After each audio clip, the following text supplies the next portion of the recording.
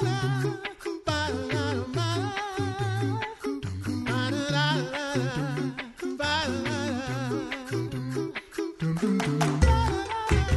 listening to The Coffee Hour. I'm Andy Bates. I'm Sarah Gulseth. Thanks to Concordia University, Wisconsin for supporting The Coffee Hour. Find out more about Concordia University, Wisconsin at cuw.edu. Live uncommon. It is Mental Health Monday, and yay, we get to go back to our conversations with Deaconess Heidi and Mental Health Monday. Welcome back, Heidi. Hey, good to be with you. It is always good to chat about mental health, and we appreciate your time. And we're going to talk about emotions some more, because we talked about emotions for a while. We're going to talk about emotions in various contexts or with particular groups or individuals. Today, we're talking about teens and emotions. It's a topic that might frighten some.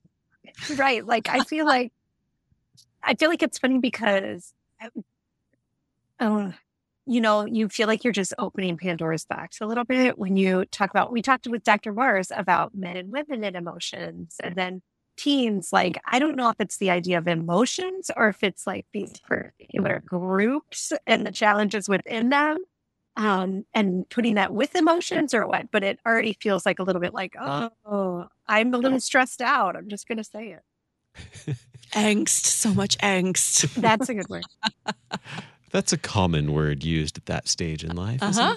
Yep. So speaking of words, one of the phrases that you taught us is emotional soup that we have, I think, adopted here in the Coffee Hour and use it all too frequently. But for good reasons. It helps us understand and relate to understanding one another in terms of emotions. That emotions don't happen in isolation typically, but rather together, various emotions all happening together. So let's talk about emotional soup and teens. What are or how might various settings or things impact how teens are experiencing emotional soup? For example, let's just use that transition from elementary school to middle school. Oof. That might happen in teens or maybe tweens years, where you go from it. For many students, it might be going from we're in the same classroom most of the day to now changing classrooms every hour. We now have lockers. We need to change clothes for PE, all kinds of things that might come with middle school or high school that students might not have experienced when they weren't a teenager or even a tweenager. How might that impact emotional soup? Well, I think you mentioned two really important words. One is transition and one is control. Although maybe you didn't say control directly, but if you think about it, right. I know you were thinking it, right? You're just imagining all these things that our tweens and teens do not have control of in their life that we as adults have a fair amount of freedom in, right? So I can't tell you how often in the therapy room I'm speaking with a teen about the fact that this will be different in a couple of years, that they will not have to be around the same people, that they will have more choice in who they engage with. And so I think that's a huge aspect of it. And so it sounds like we're going toward control first, but then I do want to hit on transition because that does feed that emotion soup. Keep in mind, we all have emotion soup, right? That's one thing we've established already in this series. The teens in our lives are more emotional than we are. I think we like to believe that. I would call that a myth. Of emotion. I don't have solid research on that. Maybe someone has an amazing research study that just lists all the emotions that teens are having all day long, and it's going to be way more volatile than myself as a 40-year-old woman. But I think in reality, part of it is they're a little bit more on the surface because they're practicing and learning how to regulate. They may be less masked than we are or more masked than we are because, again, they're practicing and learning. But I think this idea of control impacts this because the less control we have over our environment, the less control we have over our sense of agency or choices in our life, the more our emotions are going to rise to the surface to be heard so that we can navigate situations better. Emotions are informants, not leaders. They're given to us as sensory experiences, feelings, so that we can begin to make decisions about how to move forward in life by connecting that with our reason and our will and our values and all of those things. But if I'm in a situation that I feel a little bit angsty, a little out of control, have a little anxiety, that anxiety can tell me I feel unsafe. I need to do something different here. I need to be quiet, or I need to be loud, or different things like that. And so I think that control factor has a huge impact on the way that our teens' emotions come to the surface. And the more flexible our environments are for who we are as people and what we need in any given moment, as well as for our own like personalities and things like that and values, then that's going to be a little bit easier to navigate. The more rigid they are, right? You all have been in different rigid educational systems, or you've experienced rigid, maybe families that are more rigid than other families. Those emotions are more likely to be challenging for us to navigate because we're not like listening to the information they're giving us in order to then process that with our reason and move through the situation. Yeah, that feels familiar in a lot of ways. I'm thinking back to my teenage years. But that is such a good point of when you're in these teenage years, like you're kind of adulting, but not really, because you don't actually have control over a lot of things in your life, but you want it, and you know you're going to have that control eventually, maybe. But it's like it's this weird place to be. Mm-hmm. Yeah, well, and I think some of that comes from again, that idea of practicing, like practicing for adulthood, and teenagers are really practicing, right? Like we see it in little kids with play and things like that, but teenagers are really practicing for adulthood. And so there's that element. Sometimes I think we want them to be adults. Like we want them to understand their emotions when we don't. Hey, is there an adulting sticker? Like I understood my emotions today. Like, yes. Great, I need this. I need that. We're adding that to the series of stickers from I To Help literally Monday. have an emotional soup sticker started right here on Canva. I love it. It's so challenging for us, though. How many days do you feel like, oh, I really understood my emotions today? No, often we don't in adult life, but yet we look at the teens and the youth in our life and kind of expect them to be there. When, again, that's a work of adulthood, and even when we don't do great. So there's that practicing piece. But also keep developmental levels in mind here. So this would be back to, I think, Always Growing. Our series was that last year we walked through, or no, that was the year before, where we did Erikson's stages of development from a spiritual perspective. And teens are really in that space of identity formation, as well as a little bit of intimacy formation, which means co-regulation and starting to understand their emotions from themselves, but also from other people around them. And what's the big work of adulting is gaining that independence. So they're in this dependence, independence zone that goes back and forth. And that push and pull of dependence and independence will absolutely impact us emotionally, and will impact us as parents and leaders and teachers and pastors and youth DCEs and all the people in a youth's life. You're going to feel that push and pull. That is an emotional experience as much as it is a mental experience, a reason-filled experience. It is an emotion experience. And so we're going to have our own emotions about that too, to be aware of when we're interacting with the teens and youth in our life. So you also brought up transition. What is it about transition in teenage years that is so complicated? Yeah, absolutely. Transitions require emotion processing. And a lot of the research says, which I have mixed emotions about, as you know, but it also requires emotion regulation, right? So when there's any kind of transition, if you think about this in the smallest people around us, right? In our 2s and 3-year-olds, 4-year-olds, we have to give them a lot of warnings before we go to, say, the grocery store. We have to give them a lot of warnings about what experiences are going to look like, or what, even when we go to church, like, okay, so this is what church is kind of like, and this is how we sit, and you might feel like this, but we're going to do this. You know, you're trying to help them navigate it because it's a transition. The idea of going from home to somewhere else is a transition in that little person's life, and it upsets the balance of the system. This is true when you think about classrooms, because we were talking about classroom. You transition from, gym class or recess into learning time. you see that there's a need for some emotion processing and regulation for children. Okay, newsflash, the same is true for all of us. Like, I need a lot of warnings before I go to the grocery store. Like, Heidi, it's going to be kind of loud. It's going to be a sensory experience. There's a lot of fluorescent lighting, right? Because our sensory system is heavily connected to that emotion processing. Again, they're called feelings for a reason. They really start in that sensory place.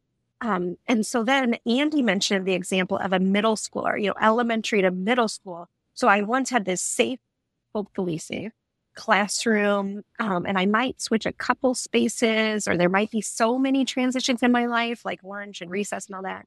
But now I'm maybe transitioning to a new building. I'm transitioning every hour to a new class. I'm transitioning.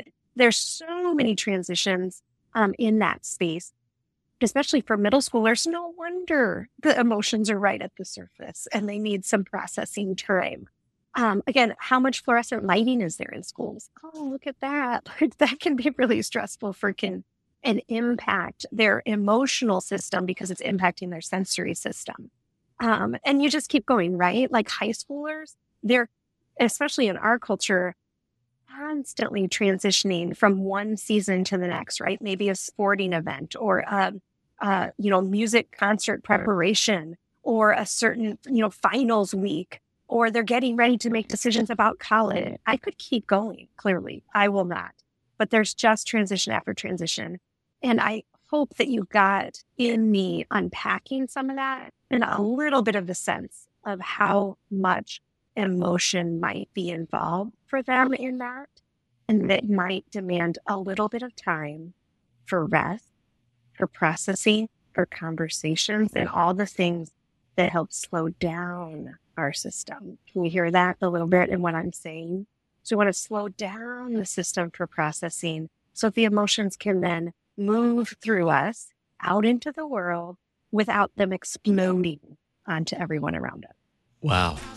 That was a lot to consider. Do we need time to process? I do. Always a lot to consider. We'll continue the conversation in just a moment while I process. We'll be back in just a moment for more Mental Health Monday on the Coffee Hour. I'm Andy Bates. I'm Sarah Gulseth.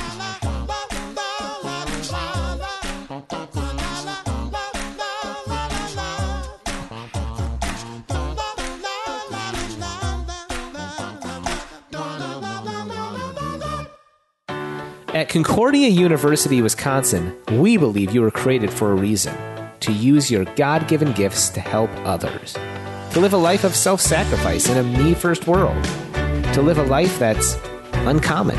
Whether you're taking one of 50-plus online programs or learning with us in person on the shores of Lake Michigan, you'll be equipped to make an uncommon impact. Learn more at cuw.edu. Concordia University, Wisconsin. Live uncommon.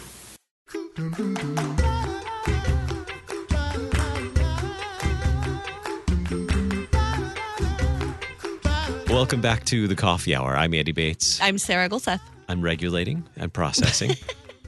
It's good to be back. Did you get a little rest? It is Mental Health Monday, and we are chatting with Deaconess Heidi Gaiman, digging into emotions and teens, or teens and emotions. I'm not sure which comes first.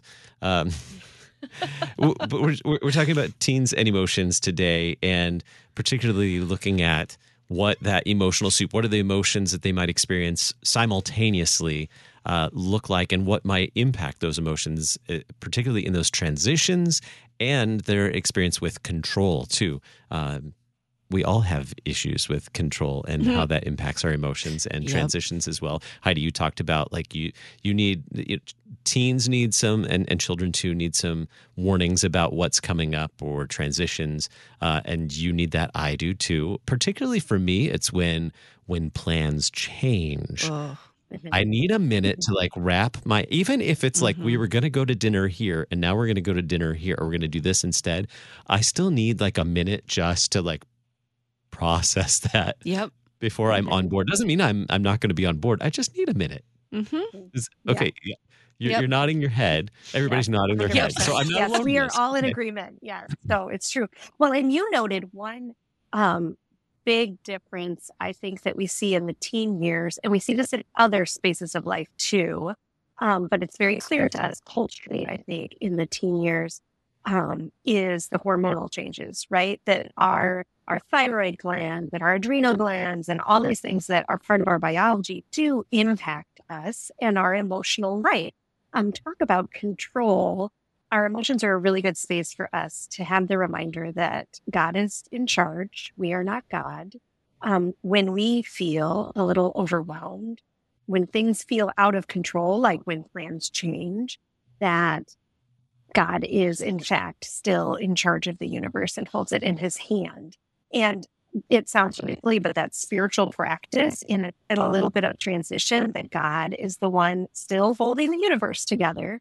When I don't feel like I can hold the universe together, that does naturally regulate our emotions. And, you can even like pull it into your spine is what I tell people. Let it settle in that nervous system, that God is the master of the universe. This is a Genesis 3 problem. We want to be in charge until we figure out that we can't really do it very well.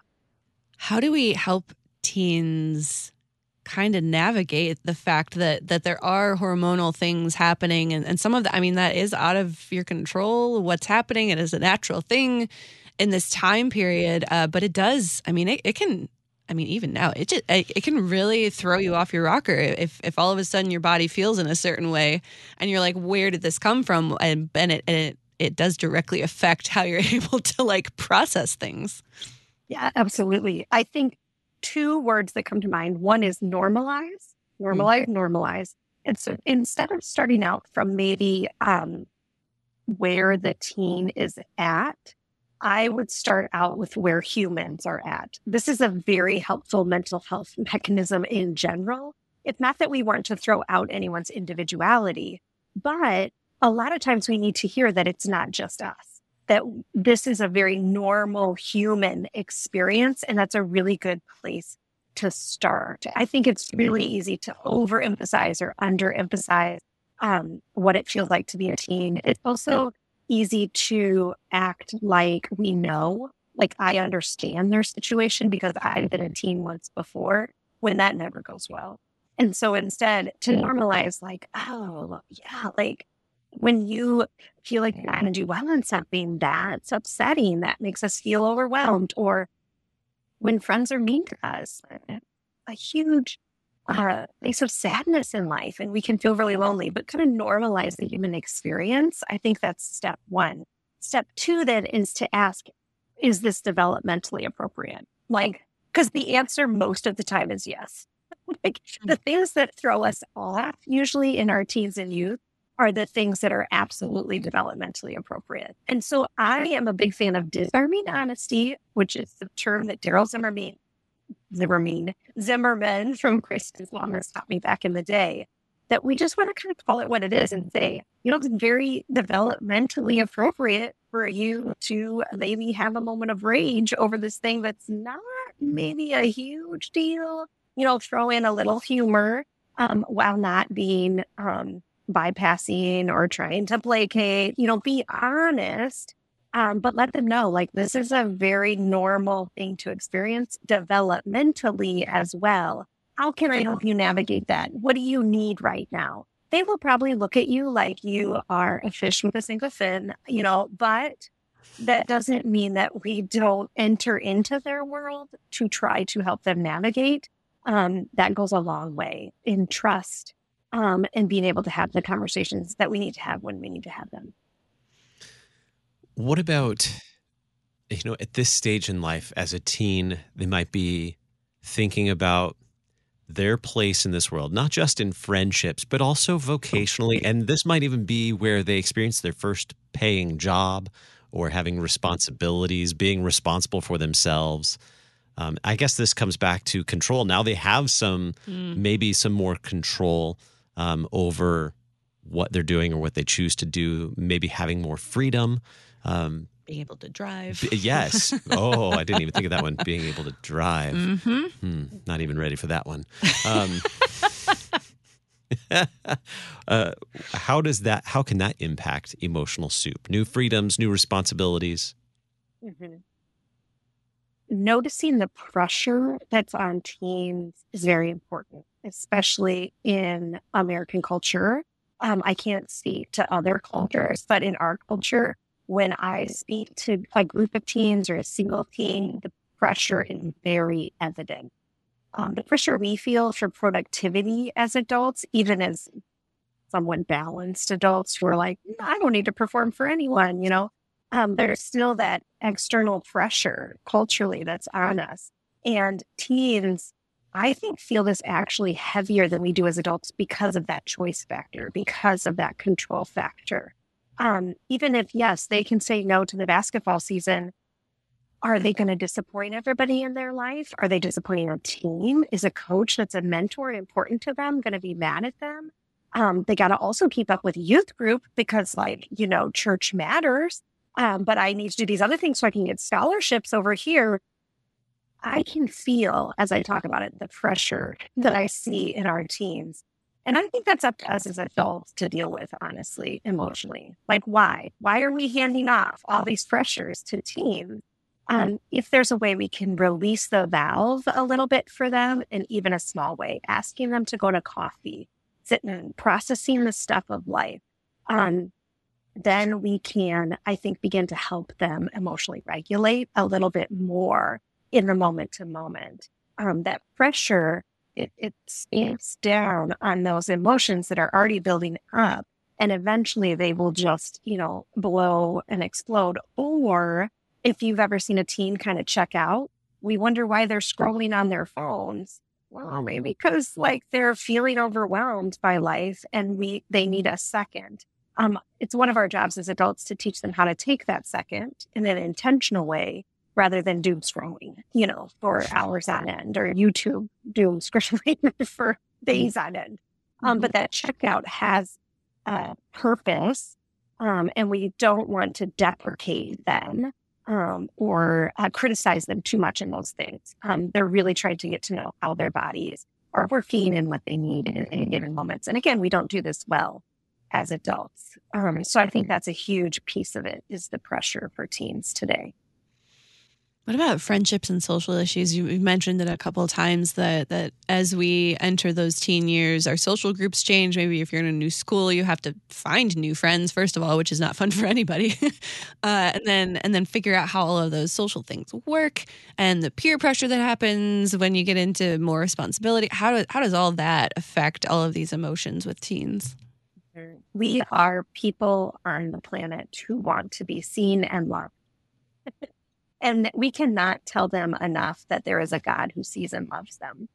I know we want them to get it together. I know we want to speak truth in love and let them know what sin is.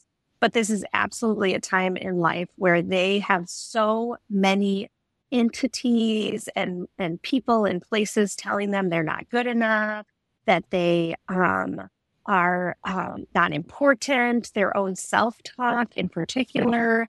And so when we can enter in and just let them know that God is a God who sees them and loves them and knows them in Jesus Christ, we can get to all that other stuff, right? We can get to the other stuff, but they really need that message over and over and over again. The social factor, I think, would again be lifted a little bit if the pressure wasn't there to make lifelong friends. There's this idea that the people that we go to school with, there's something wrong with us. If we are having a hard time connecting with groups of people, if we're not friends with everyone, or even if we have a hard time finding a best friend, or that Disney Channel, sorry to throw Disney under the bus, but its reality is there's these ideas painted that we need to have some elements of best friends, groups of friendships, and remember that teens are practicing intimacy. That is not their developmental stage. They're busy trying to figure out who they are. Do you know how hard it is to make friends when you don't even know who you are? There's nothing wrong with you, dear teenager. That will be a work of young adulthood and beyond, really, to make friends. Now, I have friends from high school and we are lifelong friends, but that I don't think was a reality at that time. That came across time as we grew up. Together and made intentional plans together and spent time and had harder conversations as we went through things in life and sorted things. And so there will be some intimacy, but there's nothing wrong with them if they don't have that. And I think we need the adults in teens' lives to tell them that more often, is that friendship is awesome and it's okay if it's hard to find. And it's hard to find as an adult, but it's especially hard when you don't have control over your environment and choosing who you're around and all of those things that go into it. And that is an emotional experience, as you can guess, in itself. And it sounds like for adults who are parents or adults who care for teens and youth, understanding these concepts and being able to put them into use is also going to help you as a parent or an adult who cares for teens to maybe, it's going to benefit you too. Yeah. It's that navigation factor, right? Well, it's that self-differentiation. So often, and we've talked about this in other episodes, I throw my emotions or project them onto someone else. I'm guessing at their emotion based on how I'm feeling. So a lot of times I might think my teen is anxious when really it's my own anxiety about their future or their vocation or their, friendships and things like that. So being aware of that self-differentiation goes a very, very long way so that we can help them interpret what they're experiencing for themselves with God instead of me telling them what they're experiencing based on what I'm experiencing. Teens and emotions. Sarah, what was the next sticker you're working on for Mental Health Monday? I figured out my emotions today. Aha. Very good. 2 of them now. I don't know if we're going to ever be able to pass that one out, but maybe adulting. some gold stars. We just need some gold stars. Heidi always provides some great insights. Thanks so much for being with us today on Mental Health Monday on the Coffee Hour. Thanks for having me. You've been listening to the Coffee Hour. I'm Andy Bates. I'm Sarah Gulseth. The Coffee Hour with Andy and Sarah is a production of KFUO. To support the Coffee Hour and KFUO Radio, visit KFUO.org. You can also text KFUO to 41444 or send an email to gifts@KFUO.org. And you can call us at 800-844-0524. KFUO. Christ for you, anytime, anywhere.